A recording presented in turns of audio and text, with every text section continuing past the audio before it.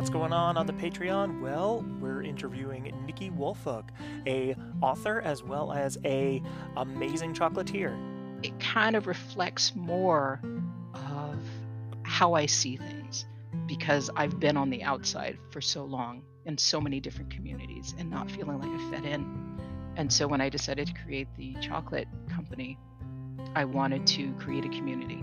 So that has always been like the first and foremost. So we find, we have these adventures, we have these different flavors that we taste, and, we're tapping into different places, different people, and different experiences, but we're also coming together with this mutual understanding. And so that was my motivator. And so that's what I hope to bring when it comes to the chocolates. So if you want to get access to that episode now, that's patreon.com/isitTransphobic.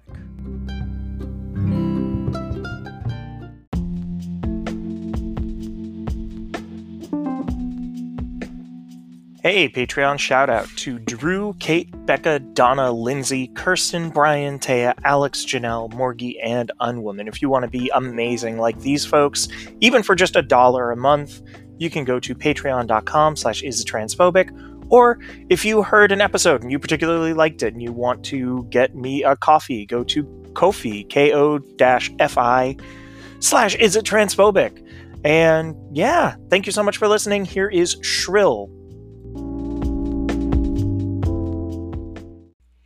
Is It Transphobic will be addressing issues of transphobia and transmisogyny. We may also address issues of racism, classism, ableism, and various other intersectional issues in this podcast.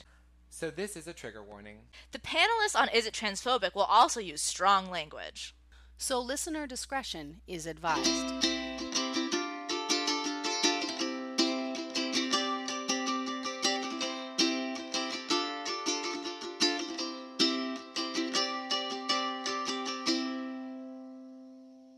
So hi everyone, thank you so much for listening. My name is Ashley Lauren Rogers. I am the host and the producer of the Is It Transphobic podcast, and today I'm being joined by Chloe Kozer. Hello. Yay! So Chloe, I met you a couple years ago. We did a panel together talking about and I had to go through all of those videos because I had to create a reel for a voice acting thing, and it was just so funny because I was like, oh my gosh, that's right, I'm gonna talk with you today, but reliving this from I think it was 2 years ago, maybe 3 years ago. It was three and a half. I hadn't been out for that long yet. Yeah, I honestly, as we're talking right now, I feel like we talk a lot because we engage with each other a lot on Facebook.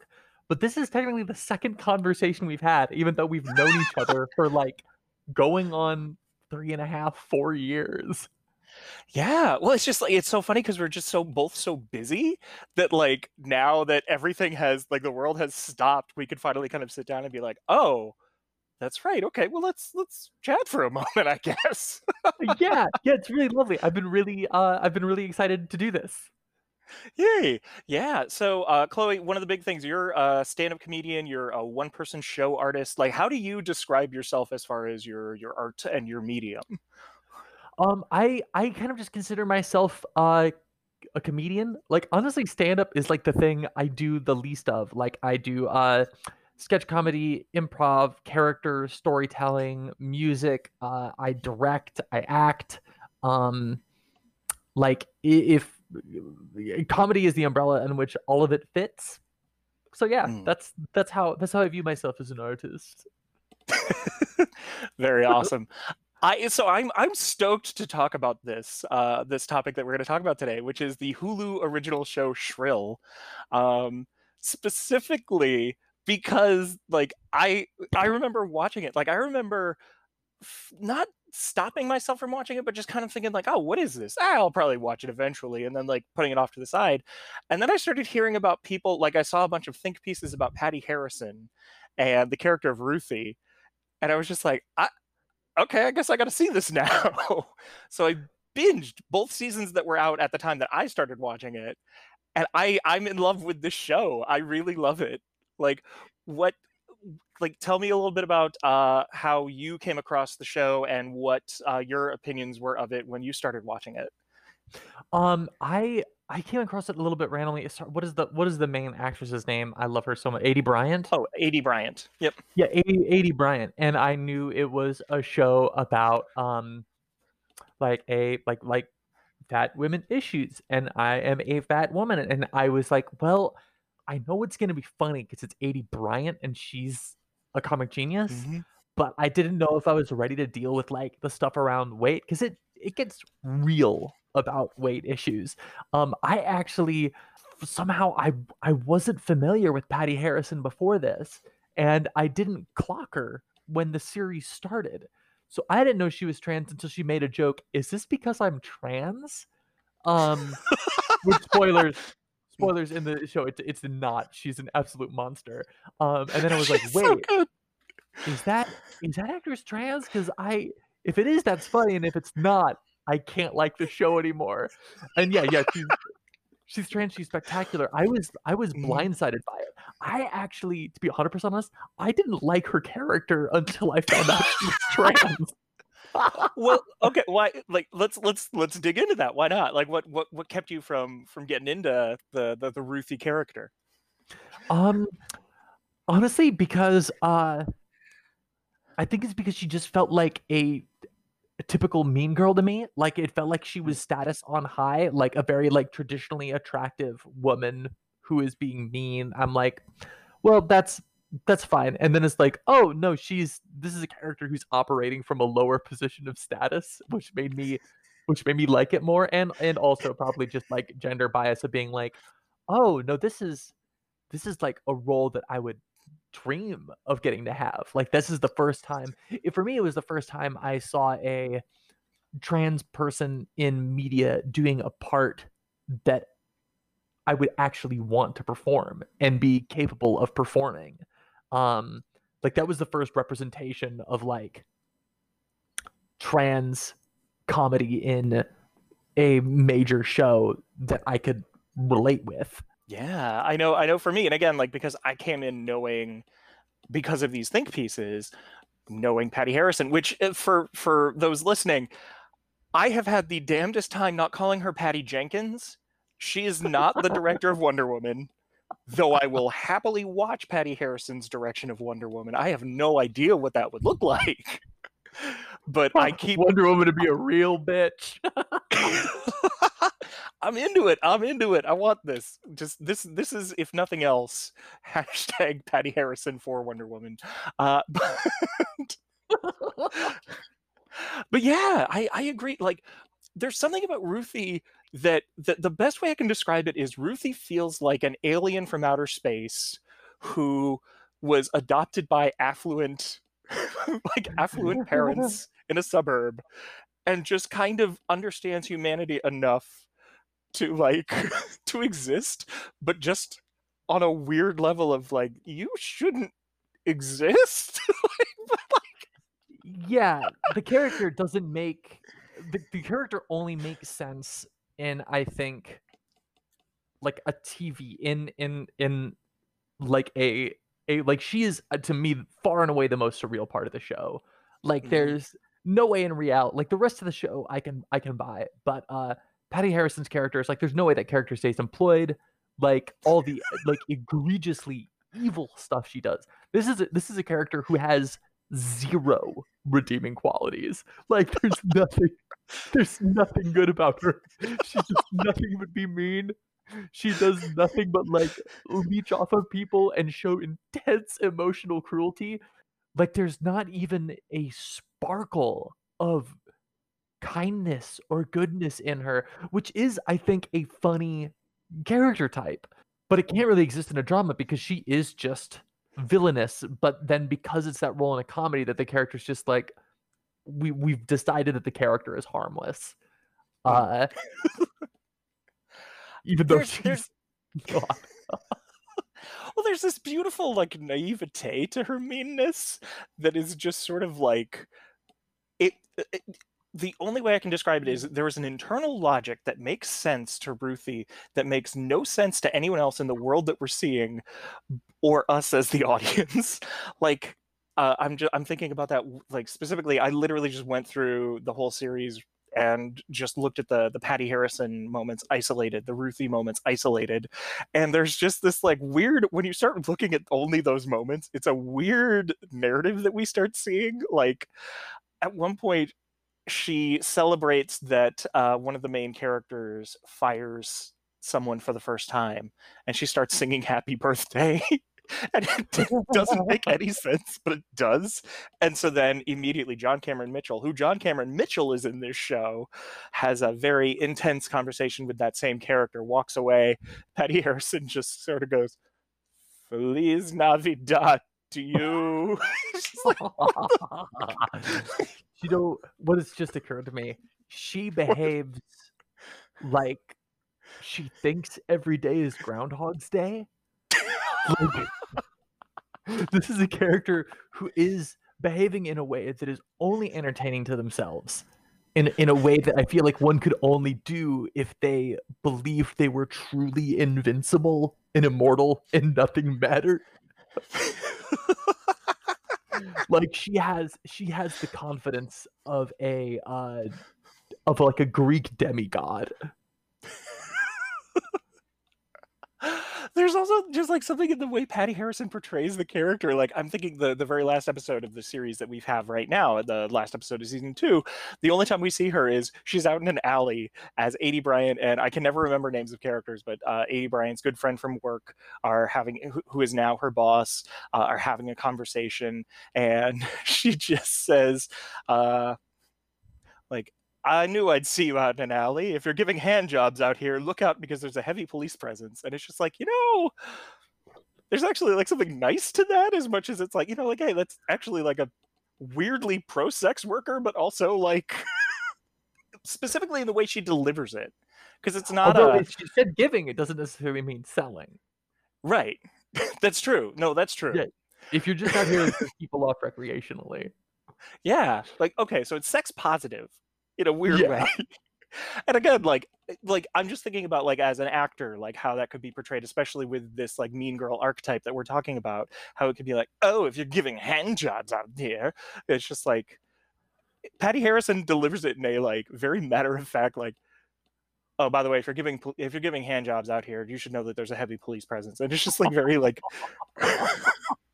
that is the funnier choice, because it's very inclusive of like, hey, I'm just warning you. Like yeah, she lives in a different genre. Yeah. Than the rest of the show. Like she is like, 'cause the truth is, with a character like her, if you removed her entirely from the show is honestly probably as good. It makes as much sense.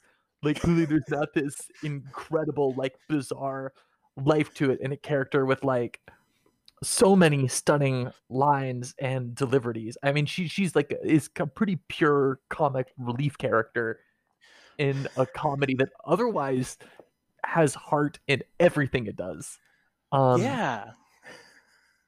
It's really, it feels really interesting to have that character, and I think that's partially what turned me off to her to begin with. Is I was like, I didn't feel like there was any substance to the character in a show that is otherwise heavily substantive, and I'm like, I need some explanation for her behavior in a show that is this otherwise like grounded. Like, how is she not fired? And I think we do get like that explanation later, that she is just running around on raw charisma and sort of exploiting like her social cachet is like a young, like attractive, hip,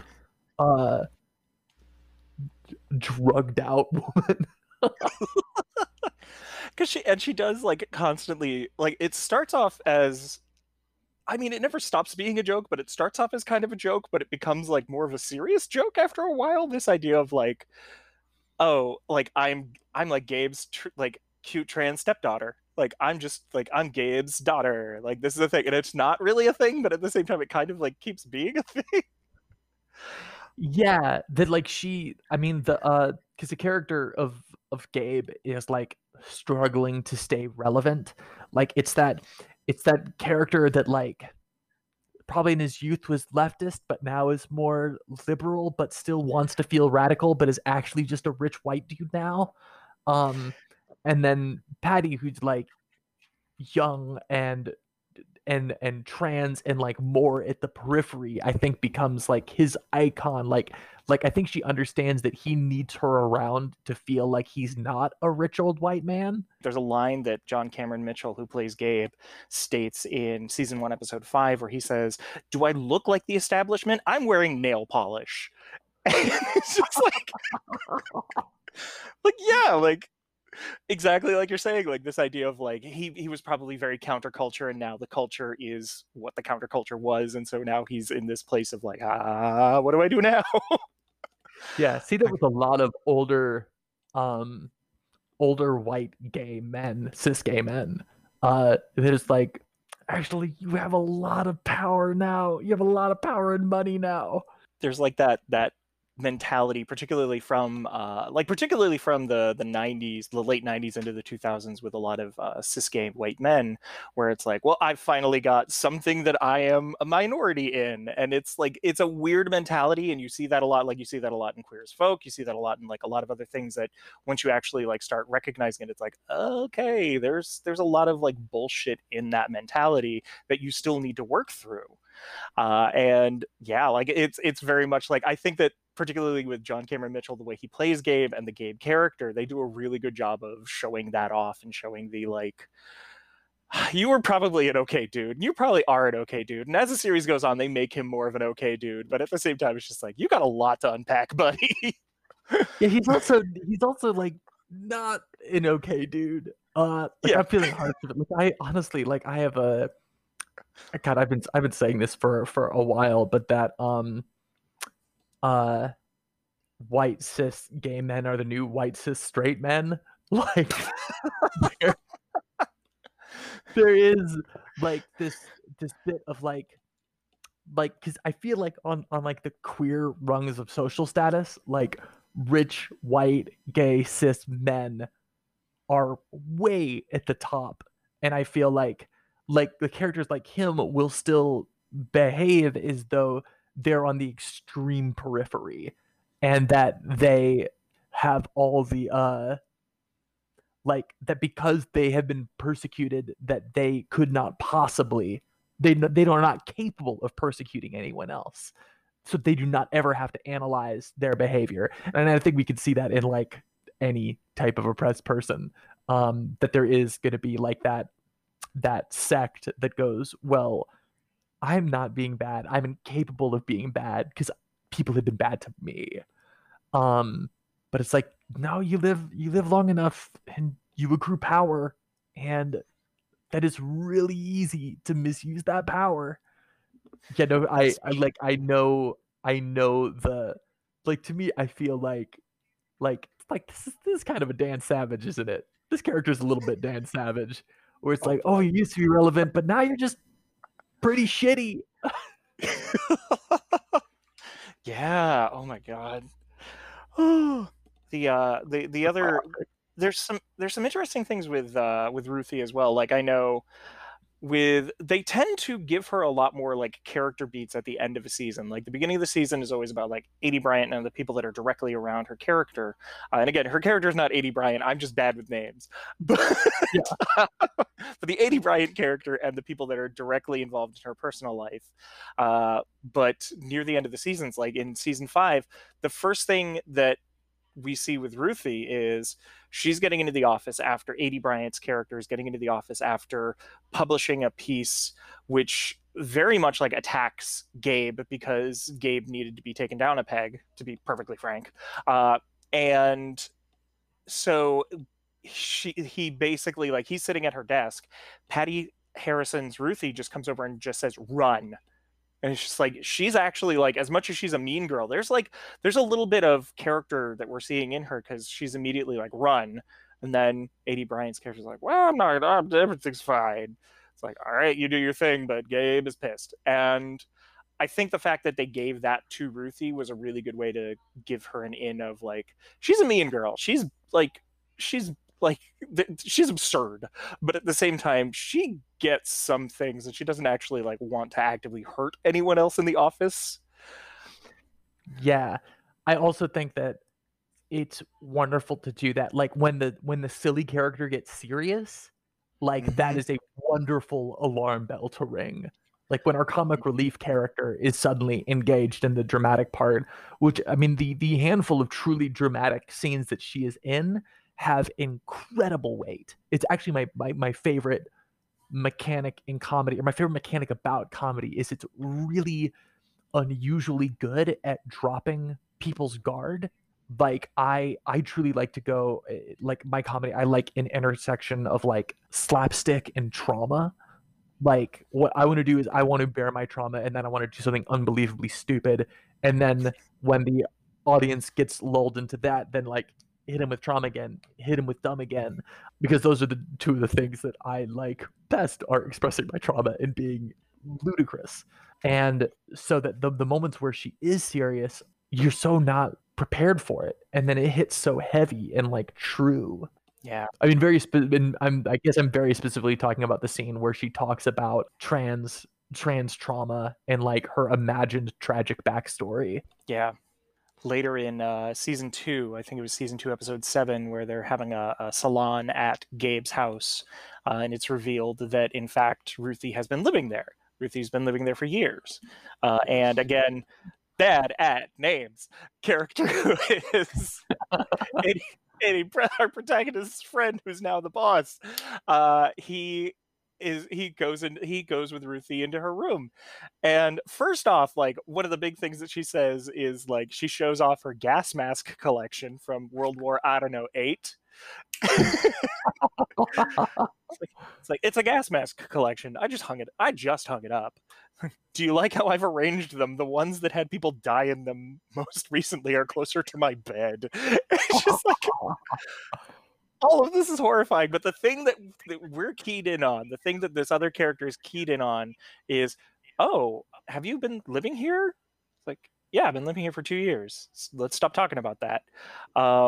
And so he's trying to have this really nuanced conversation about like, hey, are you okay? Is everything all right? Oh, everything must be sad. And she first again tries to undercut it by saying more about the gas masks and more about like stupid stuff.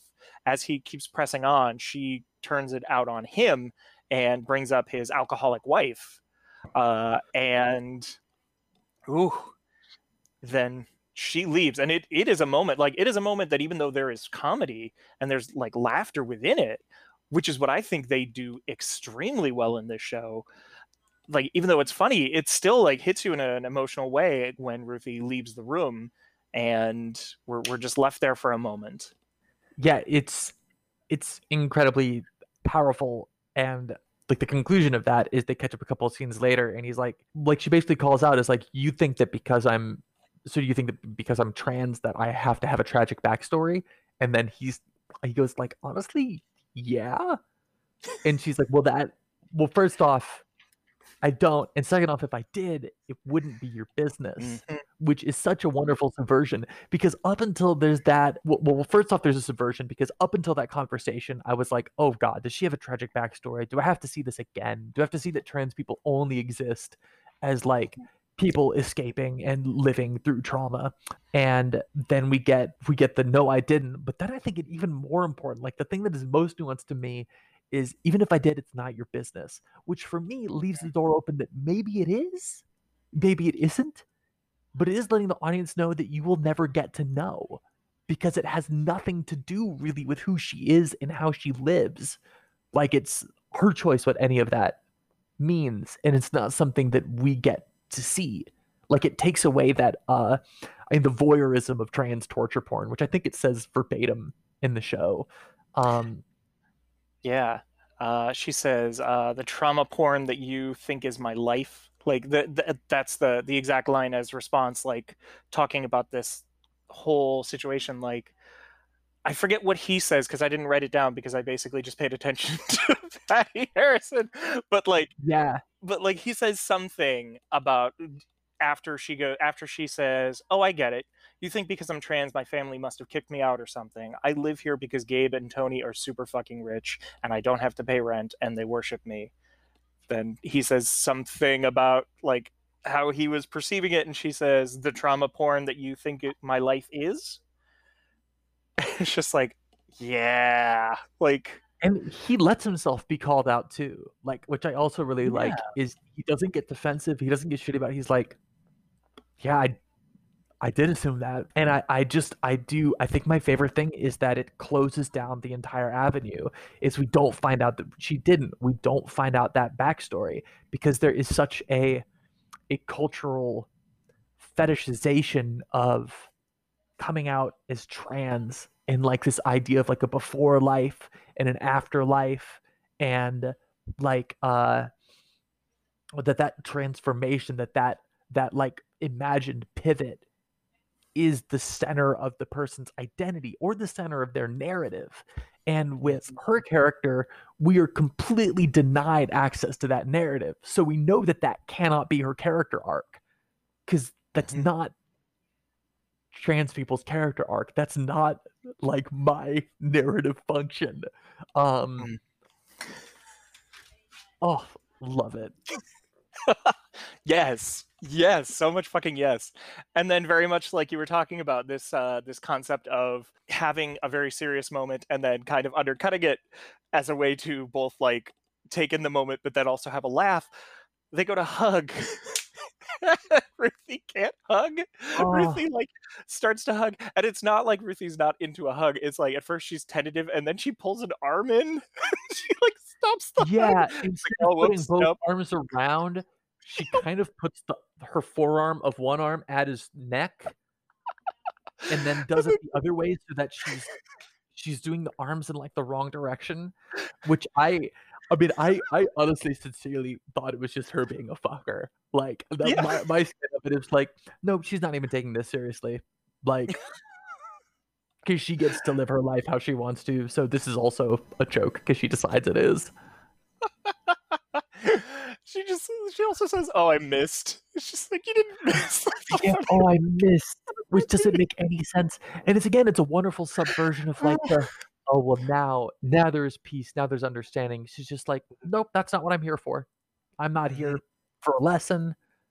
Like, I kind of did just give a lesson, but also the lesson is that this isn't what I am. I think that if that scene had ended with a sincere hug, it would have been undercutting the idea that she's not there to teach a lesson. Like, if the hug is successful, then she's there to teach a lesson. The hug is not successful because that's not why she's there. She is a comic relief character. She has the right to just be that. Like, which for me is as a trans comedian feels very huge. It's like I don't want to be a thing where I'm just like teaching cis people about trans stuff. I want to be a loathsome idiot. Like that is like dream role for me. Like I think being horrible for no reason is extremely funny amongst consenting adults. Like I think that savagery is like hilarious, and I feel like you found a lot of positivity in her. I find her morally irredeemable, but that's what I like. She is a mostly evil person, and like yeah, good, you get to be that because like a lot of shows have that character who is a comic relief character. But typically, if that character has any deviations from like straight, white, cis, het, male, then they're more defined by that. Or there's at least some sort of narrative that makes that more their focal point. Whereas Patty's transness is purposefully made incidental. There's except outside of maybe being used as a status symbol for Greg is the boss, right? Gabe, I think is his name. Yeah. Gabe. Yeah, that Gabe is like a little bit like I'm friends with a trans person, which he's willing to take advantage of. Yeah, which if he has financial capital and he wants social capital and he feels like hanging out with trans people is social capital, then fuck it, why not live rent free? I mean, I feel that, like, honestly, as much as that was like kind of not like kind of a joke, but as much as that's like a thing and like we were just analyzing, it's like, yeah, I mean, fuck it, why not live rent free if there are no other strings attached? Like, I talked to I teach and coach TNB folk and Black POC people for free which if anyone is listening to this and meets any of those criteria and wants to learn more about comedy, wants like things read, I do that for free. Yeah, and something that will come up is like I'm worried that I'm being like hired or given this opportunity, or like there's a scholarship that's only available to me because of like my gender, and I'm like, take it, take any advantage you can, like steal. Take everything that isn't bolted down, because so many doors are closed to us that when you do find that like quote unquote advantage, like the breadcrumbs, is like take the breadcrumbs, then steal the fucking loaf of bread. Like get it, like take advantage of that shitty old white cis gay dude. Exactly. Like, yes. Like, and I think because I've had conversations with other people that feel differently about that, and I do get it. I do get that idea of like, I want to be picked up for my merit and my art, and I'm good at this. And you know what? Like, the world is not a meritocracy. Acting, the artistic world specifically, is not a meritocracy. We can't keep looking at that because who is the best artist? That's not a real definable thing that we can look at.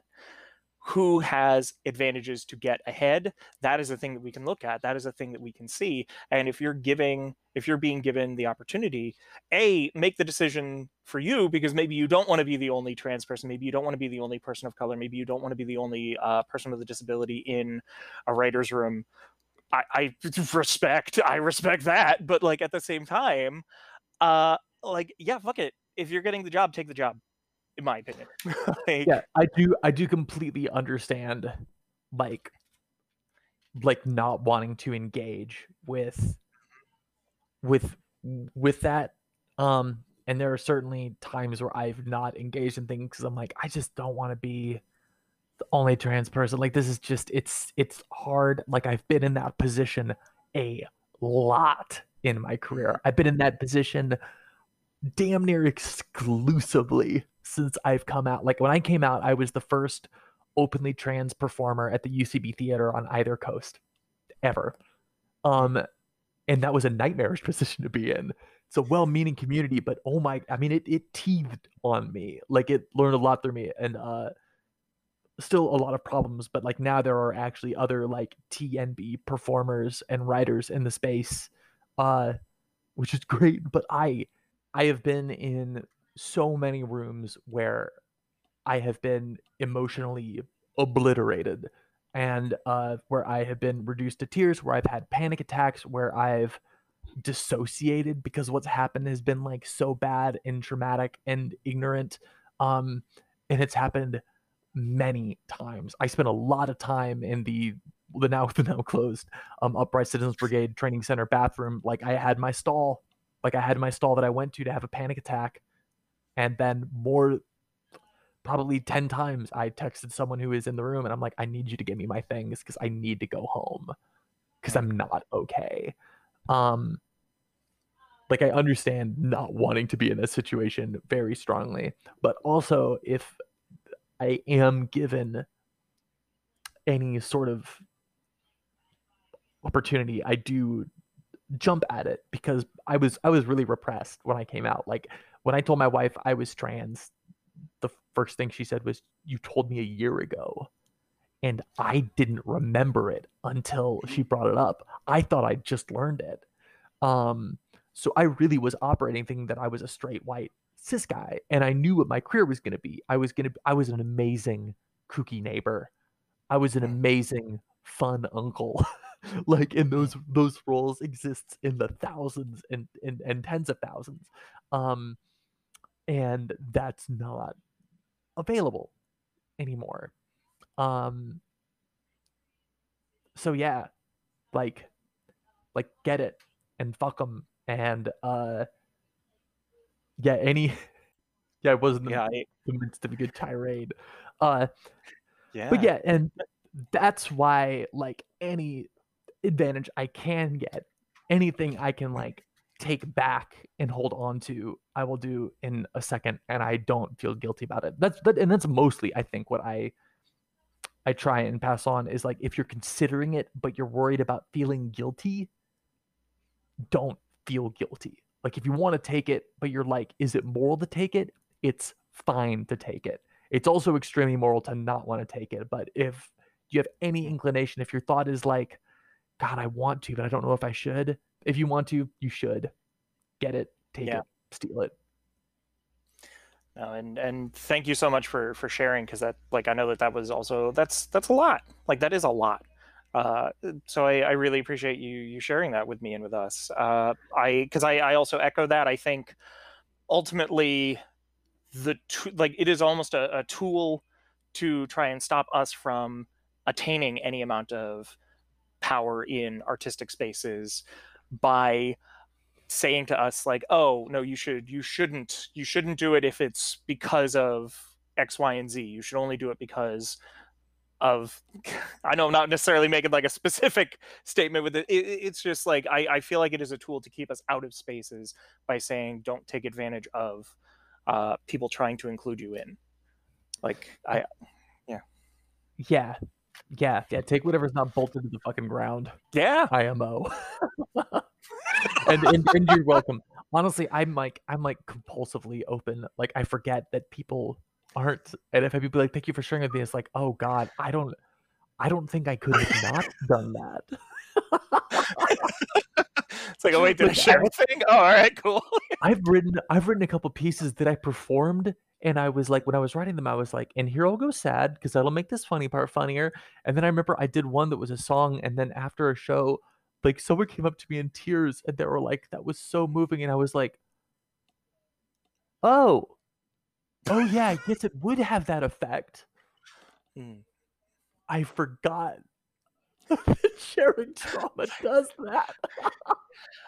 I think also when you translate trauma into art, because I've done one-person shows about my own experiences as well, and like I've done other things that have to do like directly with experiences I've had, and having people come up to you afterwards, after you've spent months writing a thing, editing a thing, working with other artists to create the thing, get it up on its feet, and do the thing. I don't want to say that you become numb, because you never ever become numb, but there is a certain extent that you kind of have to move past it as an artist to continue to do it every night, so that you don't like fall into a hole of, oh God, everything is awful. And because of that, like, people who are just experiencing it the first time will come up to you and be emotional and be like, oh my gosh, I can't believe I feel. And it's like, oh shit, you feel? All right, cool. Hi, thank you. Yeah, I honestly, I feel like I had a different experience with my one-person show where it was a little, at least medium painful every time.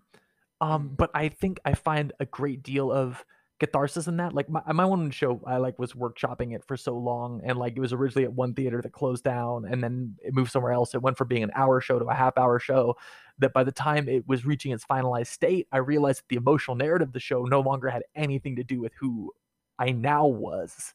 And I had to rewrite the narrative of the show, because when I wrote the show, I was much closer to having came out, and mostly the emotions I felt were rage and fear, and there was like pulsing through the show, like that's what it was. And then it was like, well, I still feel those things, but not as intensely. Like, it's not as much like screaming in defiance and rage as it is I want to portray sort of the nuances of my existence. Yeah, I like crying on stage. And most times I performed that show, I cried on stage, and there was not a part where the script goes, Chloe cries. Just because I find that I like the way that feels. And I think, because I know we went on a very good tangent, but the tangent away from Shrill and away from Patty Harrison, but to bring it back in, like, that idea of like, as much as we are expressing this as like, these are things that we have done, and these are things that just like feel great as performers, at the same time, like with a Patty Harrison and a Ruthie character, it's so nice and refreshing to see a character that doesn't need to go in that direction. And yeah, like we want to be up for those types of characters. We want those characters to exist. Yeah, so I love this. I love this so much. It's so good, because I definitely have like felt shackled. Like, after I wrote my show, I was like, well, do I do a show that's more traumatic next? Is that what I have to do now? And a lot of the stuff I make, and a lot of stuff I love the best, is just purely silly. Like, there might be cleverness in this construction, but ultimately it's just a big silly piece. And like, Like those are the roles. Like I didn't grow up wanting to be in these super nuanced emotional comic roles. I grew up like worshiping like Robin Williams, where it's just like a big silly clusterfuck. And this is a big like she is a Muppet in a character with in a show with otherwise real characters. Like she is a full on cartoon nightmare on a backdrop of a show that is very actively dealing with trauma. Yeah. And then she gets to go, but not me. Everyone but me. And it's so funny because like I feel like she's also the next logical step from another Hulu original series, Difficult People, which had Shakina Nafak portraying a character who was two things, not just a trans person, but a trans person who was also a 9/11 truther. I can't off the top of my head remember the character's name because I'm bad at names, but Shakina Nafak plays it perfectly because it's very much like every time she'll say something that is very like explicitly like this is about trans stuff, in the same sentence it'll also be like I'm as trans as I'm sure that jet fuel doesn't burn. Like, I haven't seen this as Difficult People. I need to watch it. I do though. I've seen one clip from it where she starts calling someone a cis bitch, and then and then Billy Eichner starts also calling that person a cis bitch. And I've been calling people cis bitches ever since. It's a spectacular series, honestly. Like her character, and again, I'm so fucking bad with names, doesn't show up until season 2. I'm horrible about character names. Yeah. But yeah, she doesn't show up till season 2, but I love season 1, and then into season 2 she shows up first episode, and it's a different, like, it's so good. And then again, this being the next logical step where instead of someone who is not only defined by their transness is also defined by the fact that they're a 9/11 truther, we have someone who is not defined by her transness except on her terms, and it's usually in ridiculous fucking ways. And I think that is more to normalize like trans folk than shows that are more explicitly dealing with trans issues, because I think that is like I think people who are anti-diversity, who are racist idiots, but picture it being like all of these like Lifetime movie moments, when to me like what trans inclusion looks like is Ruthie, like is Patty Harrison playing a character who is incidentally trans. Yeah. Like that it's like it's important in like one scene, but otherwise she's just an asshole. Yeah, I think so much of it is, for so long media has been creative where if a trans person exists, they have to be what do you call it, like it has to be defended by the fact that something is happening in narrative, and that narrative is usually tragic, and that narrative is usually about the transition, because, and again I'm speaking from like a producer mindset, why do something different, quote unquote, if you're not going to go into it, like why make her trans if et cetera, and it's just like, all right, we're done with that now, give us random characters that are trans on their own terms, so to speak. Yeah, it's so Yeah. good. It's so good. She's such a nightmare.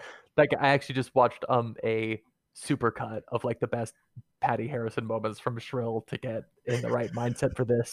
And every scene, I'm like, there's a scene where she's having a birthday party at a roller rink, Yes. and then she gets the mic and tells everyone that there's an active shooter. And then she says, the active shooter is me because I'm about to blow your minds out, which is like, that is the worst so fucking thing horrible. you could say or do. Like, that is, like, in any real world, that character, if there are coworkers there, that character does not have a job the next day. That is not an okay joke. Yeah. Yeah. Oh, Okay. We got to start wrapping up. There is one other aspect of the show that I want to talk about that has nothing to do with transness, and is just I am such a fan of Joe Firestone in general. Yeah. And she is so good in this. She's also not like, because I'm used to Joe Firestone from Dr. Game Show, which is one of my favorite podcasts of all time. I was on a And particularly good episode of that. yeah, A lot of you people say the were. episode I'm on was the best of all time of any type I of gotta, media. I am immensely jealous that you were on Dr. Game Show. I'm not gonna lie, I'm just just putting it out there at the same time. Oh, I'm so happy to hear it because you went full heel. You were like, oh no, Oh, no one's getting magnets. No one's getting magnets on. that's part of why I love Patty Harrison is I feel like my like walking personal character joke is that I'm Mhm. horrible. But No, yeah, Joe she's Firestone. like the best. Like Joe Firestone in this show is very much like I forget if she's HR or if she's tech, but she's like in that kind of like space where she's supposed to be the character that no one really likes and is just kind of weird. And she's just like I'm so used to her being this like bright, happy, like working with like random people and with children and doing these things from Dr. Game Show that it's like it's great and it's funny, but like I'm not used to her being a sad person in the dark. So it's just like kind of great. Oh, and she's so good at it. She's so good at playing that. Like I have getting like the voice tremble and like the sort of like fallen shoulders and like saying every sentence like a space alien would say it. Like, oh yeah, I have that a story about my brother who wore a top hat. It's kind of long, but it's really worthwhile. It's like, okay, no, that's fine. Actually, it was me. He wore a cowboy hat, and it was kind of hot. What is this, Joe Firestone? What is this? yeah, no, she's stellar. Actually, and in that roller rink scene, like moments after that joke, she roller skates with a cake, which she naturally like drops in a wonderful piece of physical comedy. Oh, there was something leading up to that I wrote down. Scaring people makes me horny. Oh, in that episode, I just wrote, "What the fuck is this song?" Like she's singing. Ruthie is singing about being born, and at one point she uses the word genitalanus. She's like, "What the fuck is this song?" It did take me a second to catch that this was a song she had clearly made up.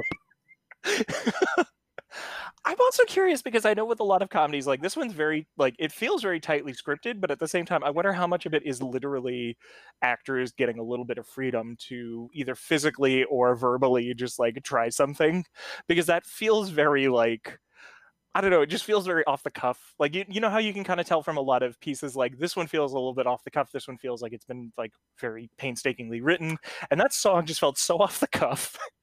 Yeah, it's hard to tell because I remember I found out that there are almost no improvised lines in Parks and Recreation, which when I Whoa. learned I was like, Mm. that's amazing because it is a show that is filled with world-class improvisers. And they're like, we Mhm. always did a bunch of improvised takes and basically always went with what was scripted. A show with a number of world-class improvisers, they almost never ever used improvised takes.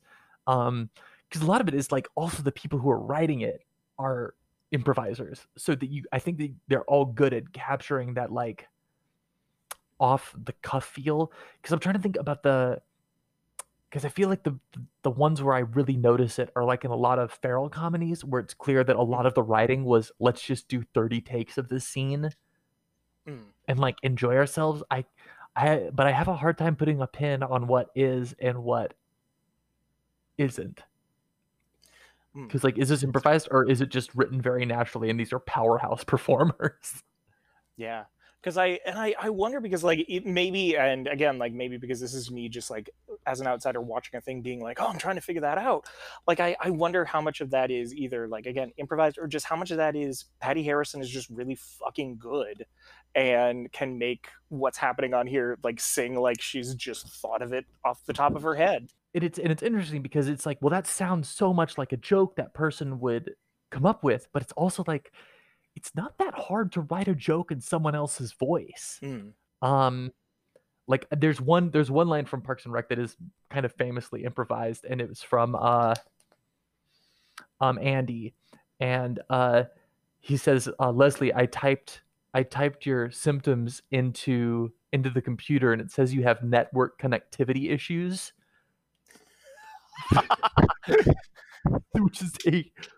Which to me I assumed was written. I would have put anything that was written because it's so meticulous. But yeah, dude just spat that one out. Oh, all right. So we got to start wrapping up. Is there anything else that we haven't talked about? The only other thing I want to bring up is that Julia Sweeney is in this, and Julia Sweeney is another, not alum of the podcast, but alum of a piece that we have done on the podcast, having been in Work in Progress. Yeah.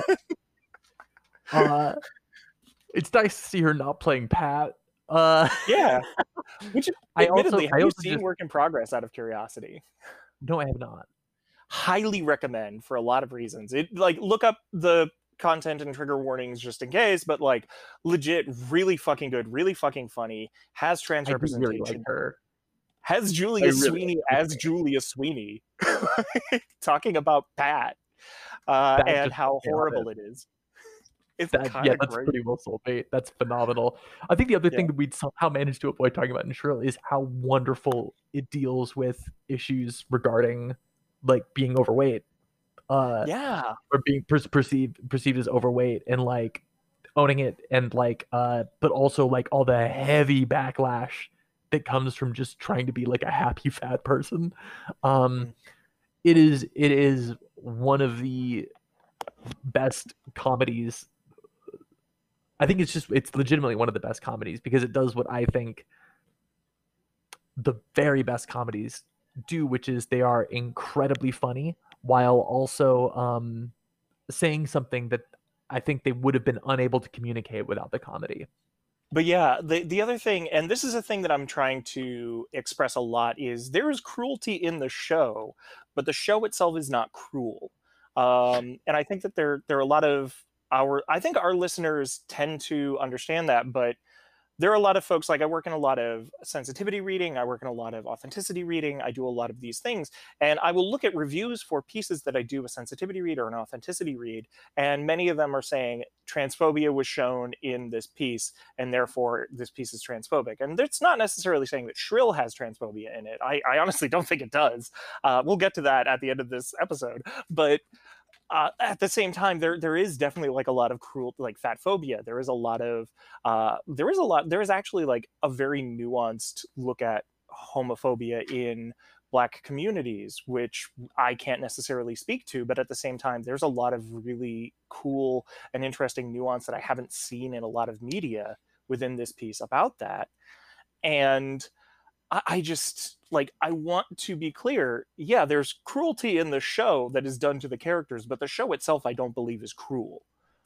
Yeah, I think it fits in a place where the show is very potentially triggering for a number of issues, especially around body issues, but it is intelligent, it never punches down, it's speaking from personal, like, lived experiences. It is about expressing what it is like to be a certain way in the world, and is pretty unflinching about it. I think it is masterfully crafted, and I spend a lot of time thinking about and working on whether or not comedy is intelligent or not. Frankly, I've ended up writing things where I'm like, I have ownership of this, but this joke is fat phobic or this joke is transphobic, so I'm not going to put it out. Like, I've removed things from shows and pieces of mine that I've performed before because I'm like, this is just ugly, even though no one could tell me not to do this. Yeah. None of the jokes are ever at her expense. Yeah, like, and just to be clear, also, just because you're trans doesn't mean you can't be transphobic. Just because like these things can happen. I know some very transphobic trans people. And they're horrible. So with that in mind, with all of these things that we've said, I think people already know the answer to both of these questions. But the answer, the question is extremely transphobic. Yes, super transphobic. Don't avoid Shrill. No. So is it transphobic, and is it enjoyable? Let's start with what I think is the obvious one. Was it enjoyable? Incredibly. It is a phenomenal A+ comedy. Geniusly constructed, masterfully executed. Yeah, I highly agree. I think, I believe that they were confirmed for another season, and I'm very excited for the new season. I will have to look into that. Please don't hurt me. Please don't hurt me. 2020. I think it was. I just so Googled a little bit. I think Okay. that they have announced a third season. It is a sort of thing that if like you care about creating comedy and you care about comedy as art, this is one of the forerunners in our age. And again, it also shows you a way, like there's so many comedies now that are just not mean. And it's just like, again, it doesn't shy away from cruelty, but at the same time, it's like, it's not a mean fucking show. I love it. The other question, is it transphobic? I don't believe it's transphobic. I vaguely remember, because the second I realized that a show does have a good trans character, I start immediately looking at anything biologically essentialist has said. I vaguely remember that there was like one biologically essentialist comment, because that's normally what catches shows or works, but I don't honestly remember. And clearly, if it did happen, it was so not egregious as to fall out of my head. I think that the representation that Patty's character, that Ruthie is, nightmare creature that she is phenomenal trans representation and an amazing avoidance of pigeonholing. Yeah, I highly agree.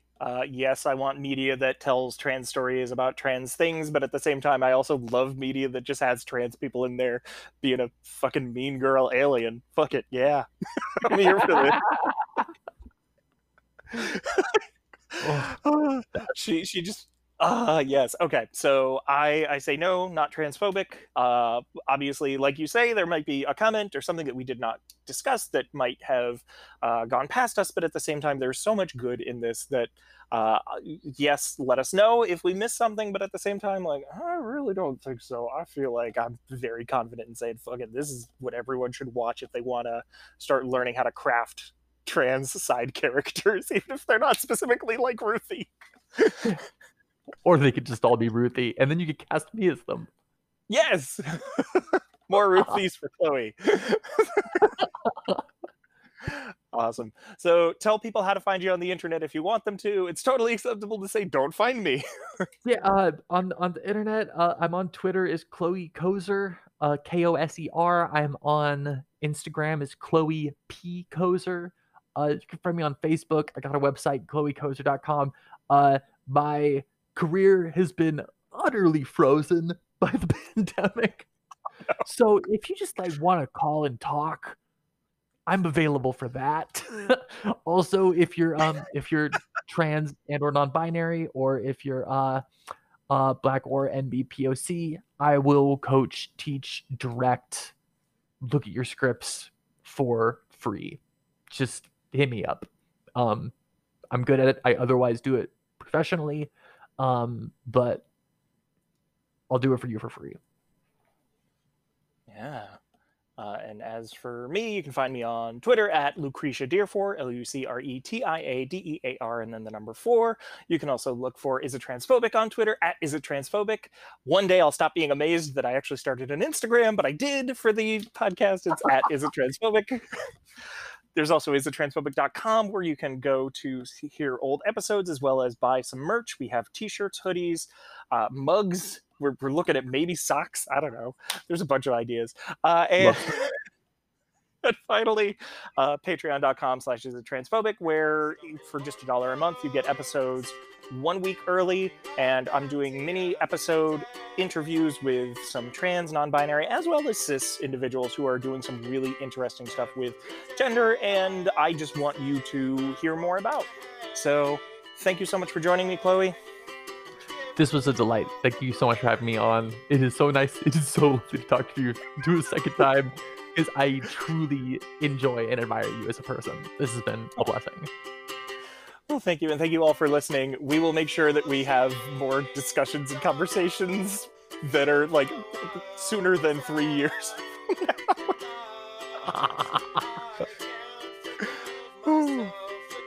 Is It Transphobic was produced, edited, and coordinated by Ashley Lauren Rogers. The original music you heard was all created by Vivian Aladrin, who you can find on Bandcamp at vivianaladrin.bandcamp.com.